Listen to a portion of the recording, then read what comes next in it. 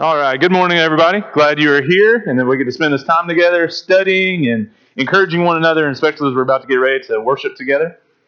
Before we begin our class, let's start with a prayer. Lord God, we come before you and we thank you so much for this day, the opportunity that we have to worship you. We hope that you are glorified and exalted by our praise. Pray that you be with us as we go into this time of study. Help us to consider your word and how to share it with others. We thank you so much for Jesus. It's in his name that we pray. Amen. So we're continuing our study. We have now hit the other side of our discussion. We've been building up some arguments and thinking about how we think and reason and how the world does that as well. And so what we're going to be focusing on today is getting these specific topics and trying to understand as much as we can about the arguments being used in the midst of these main topics. And let's see if we can understand where the world's coming from and how to interject the biblical worldview into the midst of it, and how to take Scripture that speaks to the heart of man and guide the mind of man. Our topic for the day is going to be on abortion. We're going to hit it from a lot of different angles, and we're going to come at it as objectively as we possibly can, but we also want to understand where people are coming from. And so we're going to look at some objections and some statements that people may make about it. But before we get into this, I hope, as you've just been going through thinking from our class, that you have found some opportunities in life to take your stance on morals and values and ethics and apply them. Yesterday, we went to the movies together. We've got family in town, and all of us loaded up and we went to the movies, and we went and watched The Lion King. And it's funny when you start thinking about different ethical decisions. It's funny how just things, even in entertainment, will come out and show some of that. And so we were watching Lion King, and there was one scene in there where Simba was trying to decide what he wanted to do, and Pumbaa was coming in and he was telling him, look, you just need to live for you. That's the most important thing. Don't worry about the circle of life. You just focus on what you need to do. Don't be concerned about everybody else. You just think about what best suits you. I thought that was just, that hit exactly what we've been discussing. But you actually find as the movie goes on, Simba actually considers everyone else. And he thinks about what would best suit not just himself, but his family. And not just those that are close to his species, but those outside of it. And it's just funny when you start thinking about different movies and pieces of entertainment or music, stuff like that, and you start digging into it, there are ethics and morals being discussed everywhere, even among the animal realm. So it's something to think about there. But that stuck out to me, and I thought I'd share that with you. Things like that, though, should illustrate for us our ethics and morals. What we've been discussing, where we were last week, we talked about what Jesus can teach us about making the right decisions. Specifically, when you go to the crux of his teaching, the Sermon on the Mount, you get this idea that he wants you to think deeper than just the actions themselves. There's more to life than just the actions. It's the heart and the mind. It's the virtues. It's values. It's everything coming together to live out God's will. It's going back to the original point of creation that we are made in the image of God. If we're made in the image of God, we're going to have concern for ourselves as well as concern for one another, because you are made in the image of God just as well as I am. And if we understand that, then we are going to have this idea of reciprocity for one another. We're going to help one another while feeding in Scripture, while feeding in truth, to determine how to best have that relationship. So Jesus comes in, he says, okay, be concerned about your quality of life, the salt, as well as the light. You've got the inward value, but you also have the external showing of it. The salt and light are these two headings over the Sermon on the Mount that then gets into these. Look, don't be focused just on, hey, I haven't murdered anybody. Have you hated someone? Have you insulted somebody? Have you degraded someone? Have you had this view of them internal that then comes out externally? Before you get to the point of murder, there are some things that you may build up that you may have been holding back. Those are just as detrimental. You may not have committed adultery, but what about all the things built up before you get to that point? Your view of relationships, your view of other people. What about those things? All of that is important for how we make ethical decisions. Jesus teaches us that by using the law, the Judaic law, building onto that with the Christian foundation of what are we about now? What should we be doing? And essentially, that's what we've been working through here with our ethical ladder. We start at the very bottom. Just when we were talking about decisions in life, you talk about, is it illegal? Well, I'm going to stay away from it. Unless I need to challenge it scripturally, then okay, we can invoke Romans 13, 1 Peter 2, and we'll go from there. But if you're just going to be making the decision, you ask, well, okay, what is the legality of it? But then, what about me? What are things that I prize? What are some values that I want to hold on to, and I don't want to violate those or compromise those? Can you make statements of things I will never do? Then you start thinking about your relationship to others, and you think about the oughtness of a situation. What must I do? And even challenge yourself a little bit further. What if everyone did this? What if everyone took the same stance that I take? But then the top rung, which is always what we're trying to build up to, we're getting to that point. You kind of have to stair step, especially when you're dealing with people, because they're going to look at the law. They're going to look at values and virtues because that's something that we prize, in humanity and society, and then we function within, those realms with one another. But where we're trying to get to is, what does God have to say about this? Because that's going to trump everything else. That's actually going to decide everything on the lower rung because we're trying to get to this top point. So what does God have to say about it, and how do we respond through natural law? Things that He has written on our hearts about morals. How do we piece all this together? So this is our ladder. This is how we are making decisions. This is all building up to where we are today. So let's ask a question, and let's talk just a little bit broadly, and we'll narrow it down as we go through. What is the value of life? Now, you know where our topic's going. We're talking about abortion, but let's set that to the side just for a moment, and let's just talk generally, because this is actually going to apply to some other topics we're going to be dealing with. What is the value of life? How do you respond to that? How does the world respond to it? We'll take criticisms or support for it. What do you think the value of life is? And how do we determine it? How do others determine the value of life?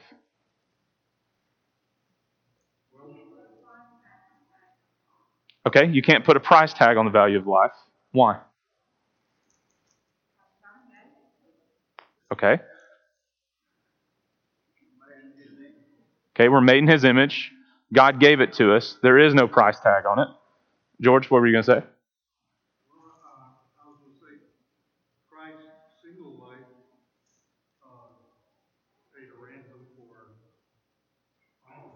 Okay.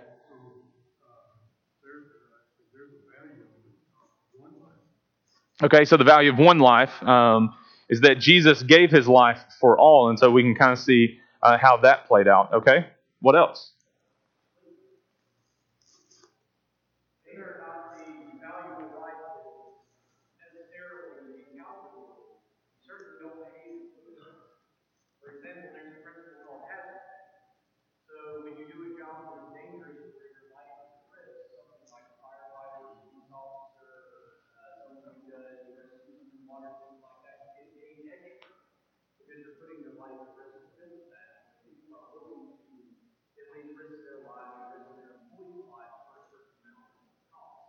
Okay, so looking at hazard pay, that in a particular job setting, that more money may be paid out because of the hazardous situation that somebody may subject themselves to in a job, and you can kind of see that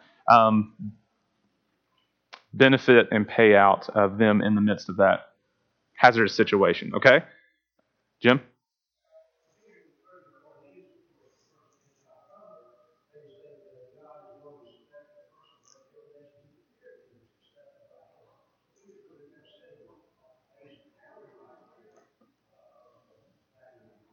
Okay, so according to Acts chapter 10, Peter and Cornelius, Peter gets that teaching from God that, God is not partial. He sees the value of life all around, and not to be a respecter of persons is what gets taught there. And many other passages as well deal with that same thing. Okay, what else?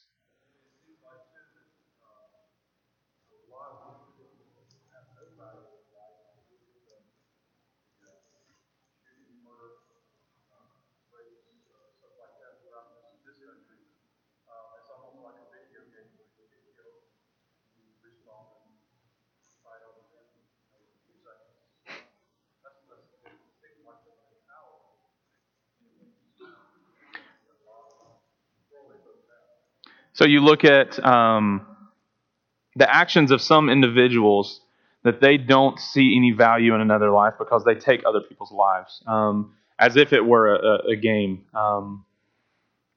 But you consider the rationalization in that, though, of how can you rationalize that? Is it really that they don't value other people's lives, or they value their own lives more than theirs, or they just gloss it over and they don't even want to think about, is there something broken? I mean, you start thinking through all of that, but how can people just take other people's lives and not calculate all the things that we're kind of building onto? Yeah. Only God can make or give life. Man can do a lot of things with the elements that God put in them. God alone can give life. Okay, so there is only one person that gives life. So far, no one has been able to create life that aside from God. Man does not do that. Man takes away life, but God creates it.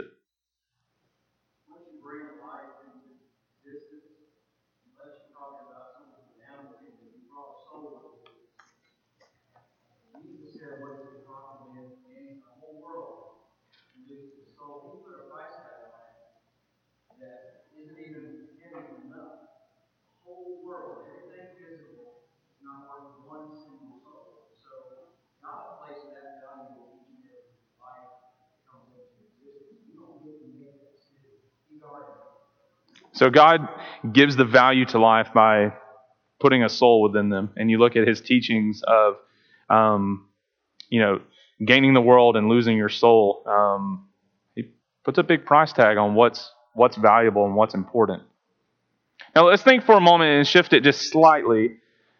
Outside of our Christian worldview, going into the world, what do people see as the value of life? Or how do they rationalize it, or how do they just see who we are and what we do? We see it, okay, it comes from God, and I get that. That's within the world, the biblical worldview in our context. But outside of that, what are people saying? Is there any value of life?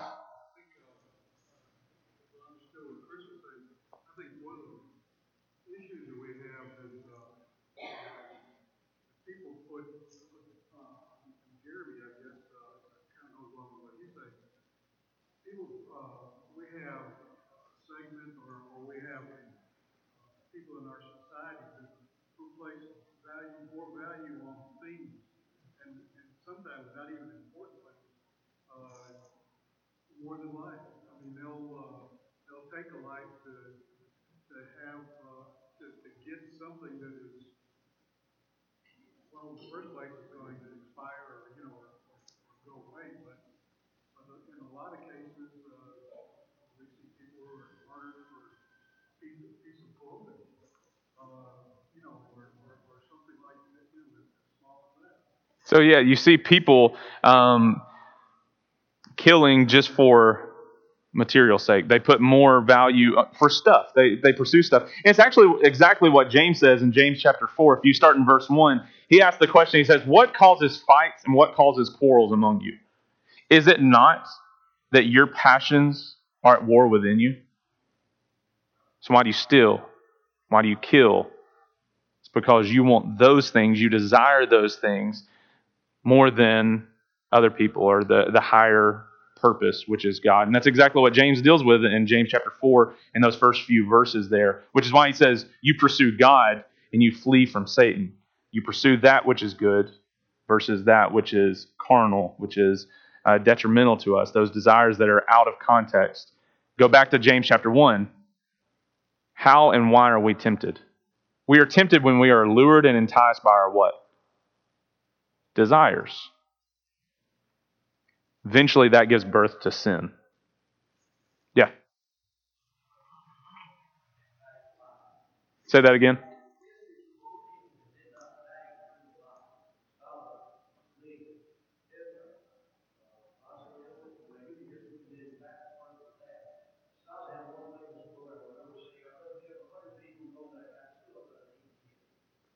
So yeah, you look.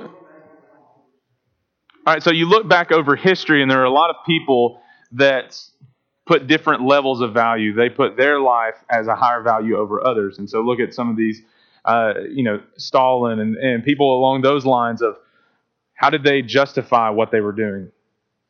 Putting a higher value on themselves versus other people. So how do you bring that back into balance? How do you see all life as valuable?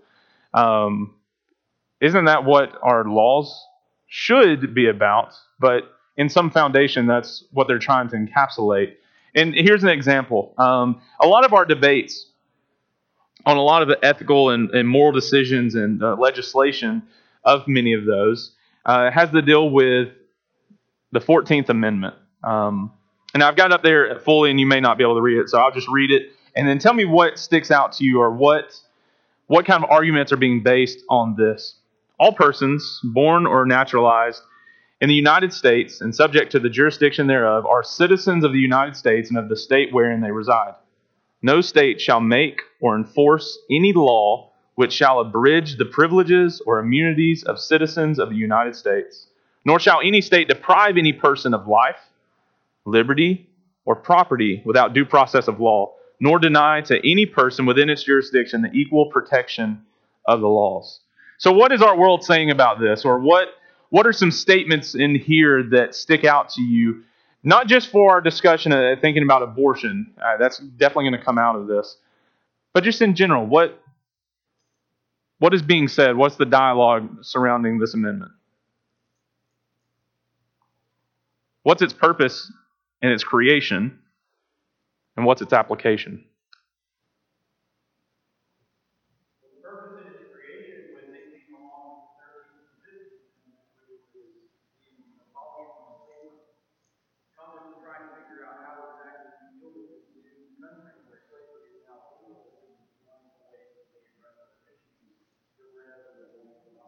Okay, so it was in conjunction with 13 and 15 as well, dealing with slavery. So in its original context, that was one of the sparks of it.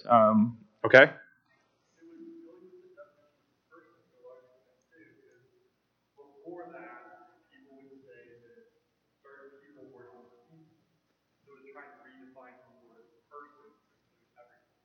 Okay. The definition of a person. That's one of the reasons behind it, of trying to determine what is a person and what rights do they have, what privileges can they receive, specifically here in the United States, but just, that can span out a little bit bigger of why would we even say that people have rights, or why that personhood matters. Okay, so that's definitely part of it. Understand that definition of what constitutes a person. Okay, very good. We're going to see more of that come out. What else?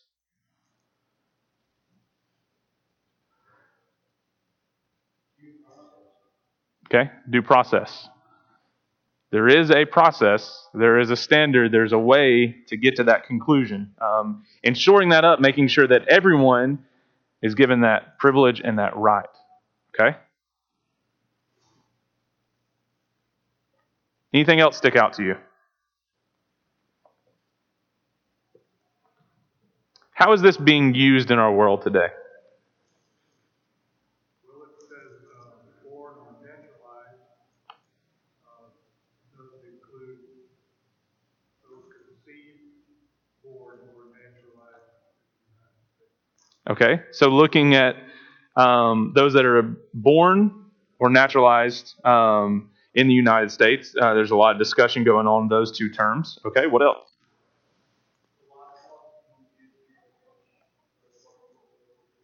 Say that again, sorry.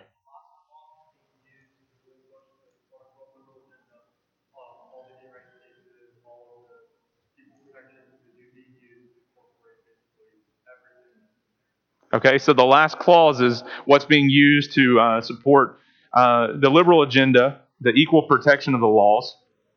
Deny to any person within this jurisdiction the equal protection of the laws. It's being used. People are discussing these things.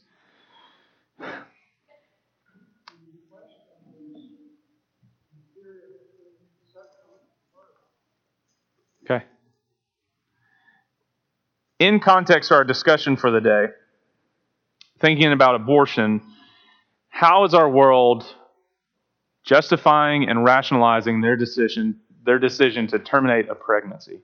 We're going to go all over the place with this, and we're going to try and understand the scriptures as well as what people are saying and what are they going through, because we need to be effective in teaching. There's a lot of things that come to my mind. Before we go to the next slide, the other day, Shelby and I were driving down Madison Avenue, and right over there, right next to McDonald's, as Madison Avenue begins, there's a trailer that gets set up. It's a mobile clinic. It's actually one of our local doctors that he sets that up himself. That's something that he does on a volunteer basis to offer chance for people that are pregnant to come in and to receive, care, but also to be able to, get ultrasounds, to be able to see, hear the life that's within them. That I love that because, his mentality, being a religious man, that he says that's what I want people to see. That what is within them when they are pregnant, that it is a life. And this is where the discussion is going to come from, is what are people saying about that? Is it just a lump of cells within an individual, or is there something more there? And what we see in the 14th Amendment, does it apply to them? So I want to have that in our mind, and I want to go a little bit deeper just to where we are right now, thinking about abortion and law. As we're going up that rung, we need to understand where we are and what people are saying. It's illegal for states to completely prohibit abortion. We're going to get in these major cases of what sparked that and why are we in the state that we are today. But this is where we are. It's legal for a woman to have an abortion for any reason deemed a health issue. Go back to our little survey that we did at the beginning of this class. When I ask, is abortion wrong in every situation? We feel a little bit of a tug because we have to start thinking, well, what about when there's a health complication? What if there is, something going on that, is it the life of the mom or the life of the baby? There are medical cases and there are things that happen in situations, sadly, that do come up. But looking at the state of the laws and things that are in place today, we can look at these two things, and this is kind of where stuff is. But we need to be thinking through it. We've got to think, what are people seeing? What are they experiencing? How can we meet them where they are? All right, so 3 major cases, and you're probably very familiar with this first one, Roe versus Wade. Short synopsis. What is the conclusion of Roe versus Wade? What came out of this?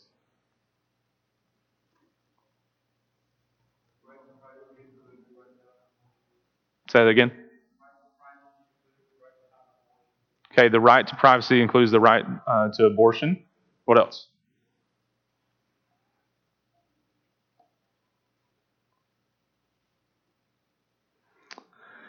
Some other things that you may notice in there. It argued that the 14th Amendment's right to privacy should include the womb itself. Abortions during the first trimester were allowed. After the first trimester, states were allowed to decide for themselves. After viability, the point at which the fetus can live on its own outside the womb, 24 to 26 weeks, the state was allowed to prohibit except in the case of medical emergency. I would encourage you to go back and read some of these cases a little bit more thoroughly to see what was going on. We know about Roe versus Wade. That's one that pops up a lot that we should be familiar with. But there was another one that actually happened the same day, Doe versus Bolton, which happened in Georgia. And I'm going through my notes and I'll pull it up. So before this case happened, here's what Georgia had in place. The Georgia law in question, which they wanted to contest, was this, that there were certain restrictions about who was allowed to have an abortion and why. And here's some things. Allow me to read this. See, other restrictions included the requirement that the procedure be approved in writing by 3 physicians and by 3-member special committee, that either 1, continued pregnancy would endanger the pregnant woman's life or seriously and permanently injure her health. Number 2, the fetus would very likely be born with a grave, permanent, mental or physical defect. Number 3, the pregnancy resulted from rape or incest. In addition, only Georgia residents could receive abortions under this statutory scheme. So the case that came out, they were saying, all right, those are the parameters and the restrictions that are in place for abortion. So Doe, she comes in and she says, that's unconstitutional, that you would have to have all these restrictions, and wanted to have that overturned. So there's one of the cases. Like I said, I would encourage you to read into these a little bit more. I pulled in a bunch of different notes on it. Let's see. Yeah.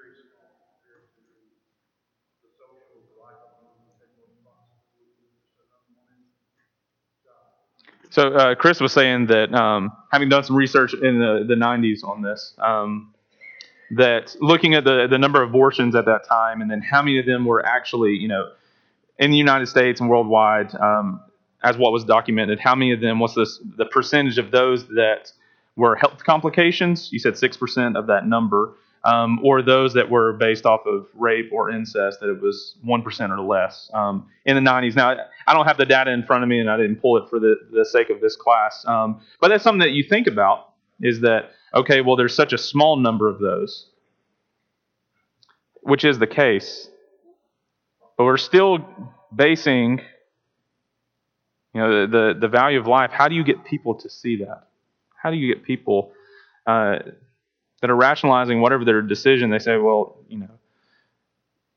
we should be given this privilege because it's our bodies. We want to decide what to do with it. How do you take that information and be able to teach them when it is an emotional situation? People are using emotions to justify it on one way and using emotions on the other.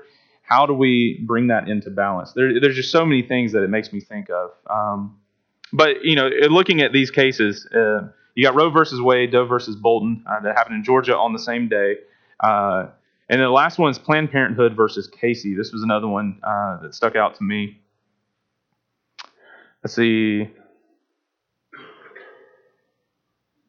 So the Supreme Court ruled that abortion rights are consistent with ideals of personal autonomy. So the right to make one's own decisions and bodily integrity, the right that one has over their own body, and that they can be left alone and decide what they need to. And so that was another one that came out. Let's see. Yeah.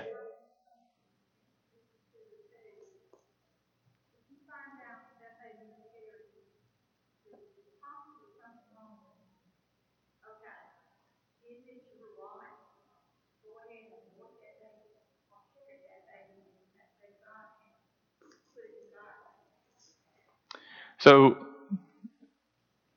people that are struggling with, if they have an abortion that was health complications. Now, I don't know, breaking that percentage down further, and if somebody pulls it up, I gladly receive it. I don't even know how many of them would be marked down of if they were going to have a child that had complications, deciding, well, it'd be better for me to terminate that child's life than for them to be born impaired, or the length of their days might be shorter because of that impairment.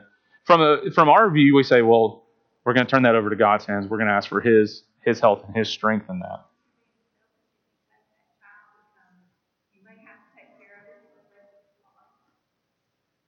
So there would be some selfish part of it of, I don't want to carry that burden for my life to have to take care of that child, hands-on 24/7.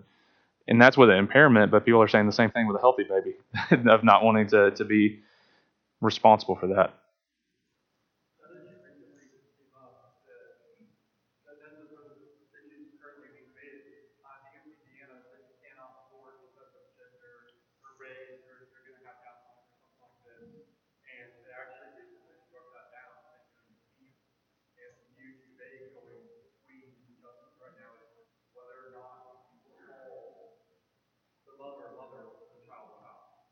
Okay, so you said Indiana. There's some discussions going on about, and this is part of it, is making aborting for race or gender, and being biased that way. If you come in and say, well, there's health complications, things like that, that goes one path. But what if somebody says, well, I just really wanted a boy. I just really, I maybe, and this went genetics, and we didn't even put this one on here, and I debated, and we might actually go that way of looking at some of the genetic arguments that we're having, that our world's having about what kind of procedures can we do genetically, and how ethical can we be with those. I might actually pull in that class of looking at that information, but that's where they're going to. They're saying, all right, we can perform these tests in the womb that you can determine, even all the way down genetically what this child is going to be predisposed with, and making an abortion based off of that decision of, they might have a genetic complication, or it may not be the genetics that I want. This is just some numbers from a cross-section that happened in Florida in 2015. Incestuous relationships, 0.01%. The woman was raped, 0.14%. The woman's life was endangered, 0.27%. Serious fetal abnormality was 1%. So you're at less than 1% on most of those in Florida in 2015. If that represents at all what's happening. Okay, so looking at I appreciate you pulling up those, Jeremy. That looking in 2018, the state of Florida alone, their abortions, the percentage of those that were based off of rape, incest, and just complications in general, the aggregate of those, less than 1%, 1% all the way up to maybe 2% on extreme cases. Just for the state of Florida alone, you share that over the remainder of the other states, and you probably have a good average of the small percentage that are based on rape, incest, and major complications documented. So those are things to look at, and that's what we need to be talking about. Caleb, yeah.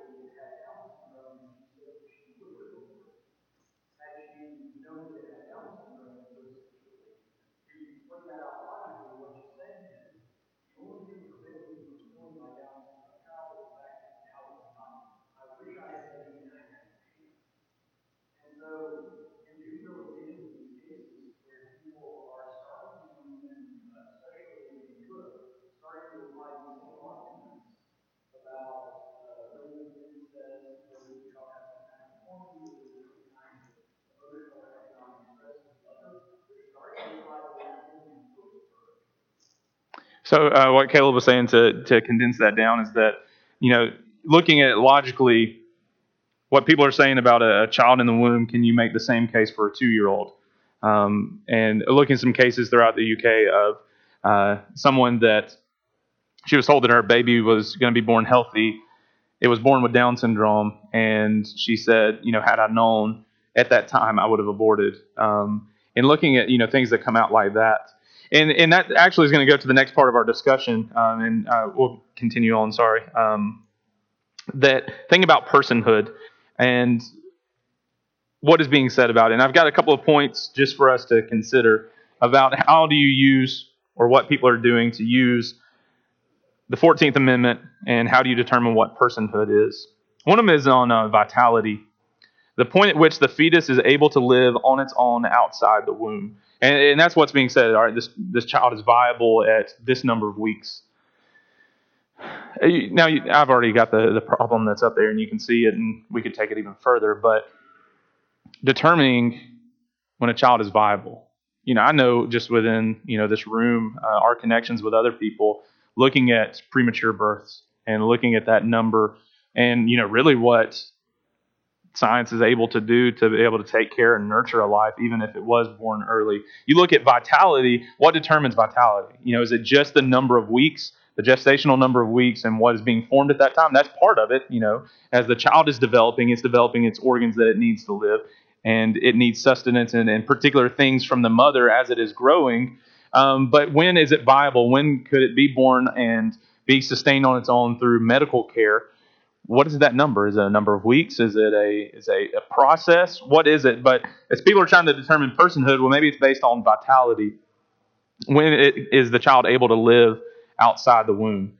But then part of this would depend on medical texts and not the baby. Another thing would be brain development. At 2 weeks, brain activity can be detected. Medical death is defined by the cessation of brain activity. Medical life should be defined by activation. So, when is a person dead?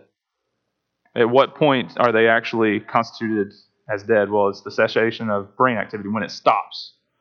So, could the argument be that when the brain activity starts, that's when life begins? And I like this, and I borrowed this from a friend that presented on this, and he talked about pre-activity brains are not dead, they're developing. Dead brains don't develop. I thought that was really good. They're trying to document when does brain activity begin, but you got to get to that point. And the development, I think a lot can be said there. There's some good things. Yeah.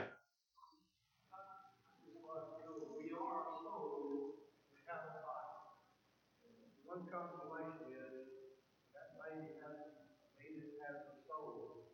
At least that baby is in the same condition, has soul, same condition, no matter what decision they make. That's a consolation to me. You think about when the soul enters an individual. And, even within the theological realm, and we won't for the sake of discussion today, but when does the soul enter the body? Is it at conception? How far in? There's discussions on that, but something that you do think about is that God gives life, and that He does take care of it in the womb and beyond. And passages that we'll be able to pull out on that, but there's a consolation there, is what Bill was saying. But still thinking about what people are arguing or what they're looking at. Maybe another part of it is sentience, self-consciousness, and the ability to feel. So the problem, you would reverse that and say, well, does a person lose rights while in a coma? If they're determined, the personhood is determined when they feel and they're conscious about themselves. When do you even get to put that on a chart? When do you determine that? Maybe that their personhood begins at the point of birth. Not many people are going to say this. A fetus is the same a few minutes before the birth as it is immediately after.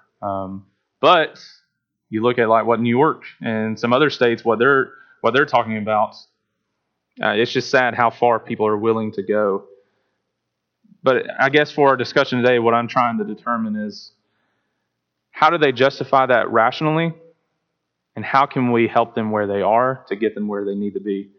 How can we walk them up the ladder? I hope that you're seeing some of this come out of. It's not just what is legal. We're in a situation where things are the way that they are. We want people to be Christians. We want people to see eternity and their life on that way. Some are not there yet. Some are in a very emotional situation, and facts are important. But we also need to be able to discuss with them and get them to where they need to be. We've got to walk them up the ladder.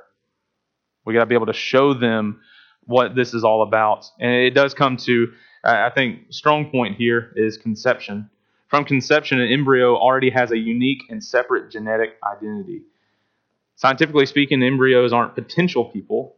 They're the first stage of the growth cycle of humans. You can get as far into genetics as you want to and think about that. But from conception, the formation of an individual, regardless of what you want to say with the soul or anything like that, we're talking to people. Something can be said there about this developmental stage, what is being created. Let's go a little bit further before we run out of time, and we'll pick up next week. But I want to continue looking at what people are saying. So here's some things that come out. A woman has the right to do what she wants with her body. Abortions will happen, even if illegal. It's safer to make it legal so it can be regulated. Unwanted pregnancies create overwhelming financial hardship. We should not force unwanted children onto unprepared parents. Society should not force women to bring severely handicapped children into the world. Society should not force women sexually assaulted to continue their pregnancies. So here are things that people are saying. What sticks out to you, and what's a proper response? Pick any one of them. I mean, we could spend an entire class on each individual one, but what do you see and what do you think? They all have one thing in common: selfishness to the self over the child.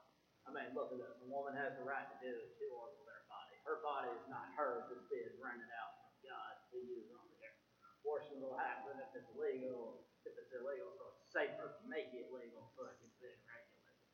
Safer does not mean it would be impossible if it was legal. Unwanted pregnancies create overwhelming financial hardship. For that sort of thing to happen, the parents had to know what was going on before it started. So a lot of, kind of boiling these down, what's consistent through there, a lot of it is selfish in nature. Okay? What else?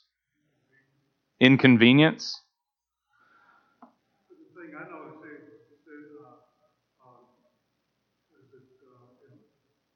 the attitude is that this child was forced or put upon this person, without my wanting. There's no consideration for the actions that brought up to this point. I mean, they didn't restrict their activity to avoid the things that they're trying to avoid. Yeah. The inconvenience factor of, just that's being imposed on me. Well, there's some decisions that go into place of how this happens biologically. And so thinking about things there. But there are also, we get things that are outside of that control. And I don't want to just put a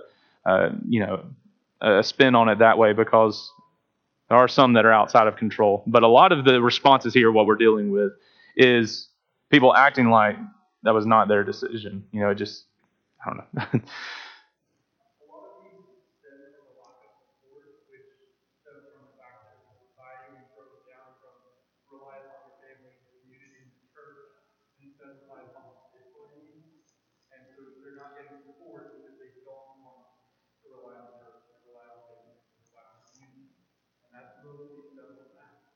Okay, so looking at support, a lot of these, if they would just have the church to help them, encourage them to get through some of these situations, I think that's right. I say it all the time. I don't know where we would be without the church. Real quick, the bell's about to ring. Something that George said that I wanted to give this illustration, and I'm going to put a pause here before we get too far in, because the bell's about to ring, and we'll pick up next week. And I intended probably for this to go on as well, and we'll add to it. But allow me to give you this illustration to go off of what you were saying. Judith Jarvis Thompson, she makes this illustration, so allow me to read this. She compares a woman with an unwanted pregnancy to a person who has been kidnapped in order to provide a life-saving blood transfusion to a world-renowned violinist. The violinist is dying, and the person providing the transfusion is essential to the violinist being able to continue living. Even though the violinist will die if the person unplugs from the transfusion, Thompson argues that there is no moral obligation for the kidnapped person to continue to provide this life-saving service. She then argues that the woman with an unwanted pregnancy has essentially been kidnapped by the fetus and forced to provide a life-saving service by continuing the pregnancy. She concludes that the pregnant woman has no obligation to save the fetus's life and is morally justified in ending her pregnancy, even though it would result in the death of the fetus. That is, even though the fetus may die, the pregnant woman has no duty to provide aid, in the same way that the person attached to the violinist has no duty to provide aid, even though the violinist will die if the aid is not provided.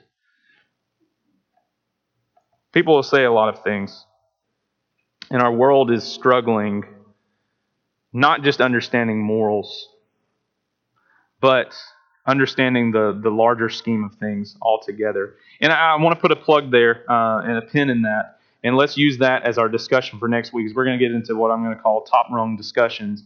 What does Scripture have to say about this? How do we come back to where we need to be? So that's what I've got. I don't think I heard the bell, but we'll let it go. So there's that. All right, we'll be done for the day. I think the bell was supposed to ring.